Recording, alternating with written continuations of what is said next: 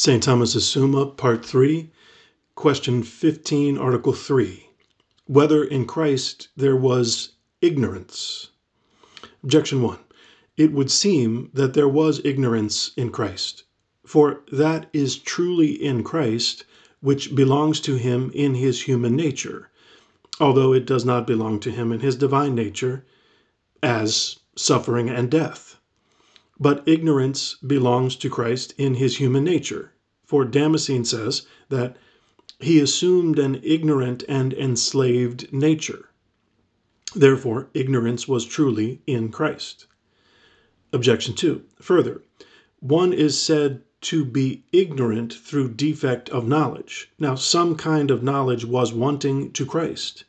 For the apostle says, "Him that knew no sin, for us he hath made sin." Therefore, there was ignorance in Christ. Objection 3. Further, it is written, "For before the child know to call his father and his mother, the strength of Damascus shall be taken away."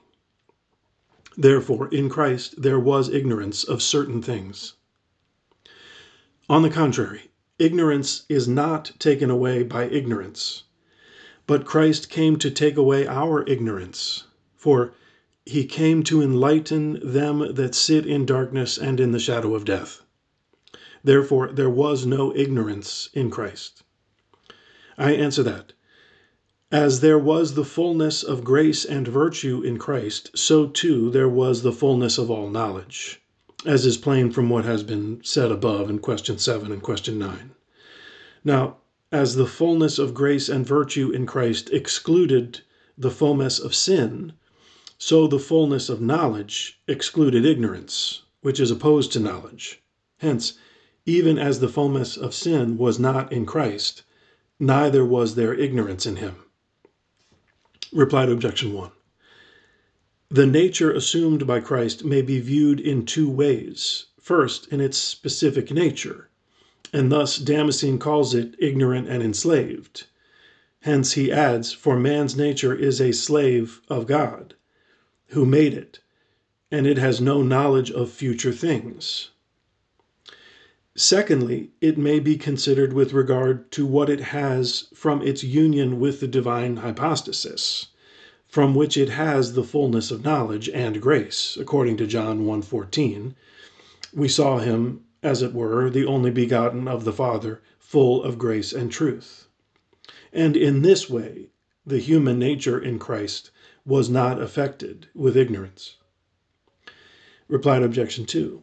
Christ is said not to have known sin because he did not know it by experience, but he knew it by simple cognition. Reply to objection 3.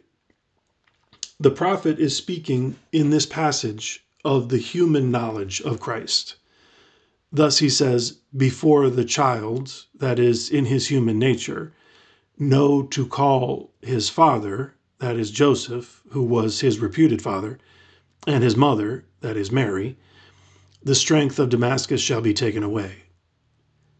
Nor are we to understand this as if he had been some time a man without knowing it, but before he know, that is, before he is a man having human knowledge, literally, the strength of Damascus and the spoils of Samaria shall be taken away by the king of the Assyrians. Or spiritually, before his birth, he will save his people solely by invocation, as a gloss expounds it.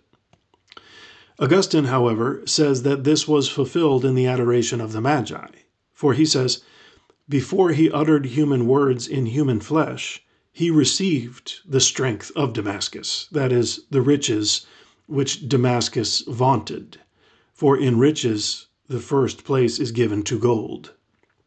They themselves were the spoils of Samaria, because Samaria is taken to signify idolatry, since this people, having turned away from the Lord, turned to the worship of idols. Hence, these were the first spoils which the child took from the domination of idolatry. And in this way, "before the child know" may be taken to mean before he show himself to know.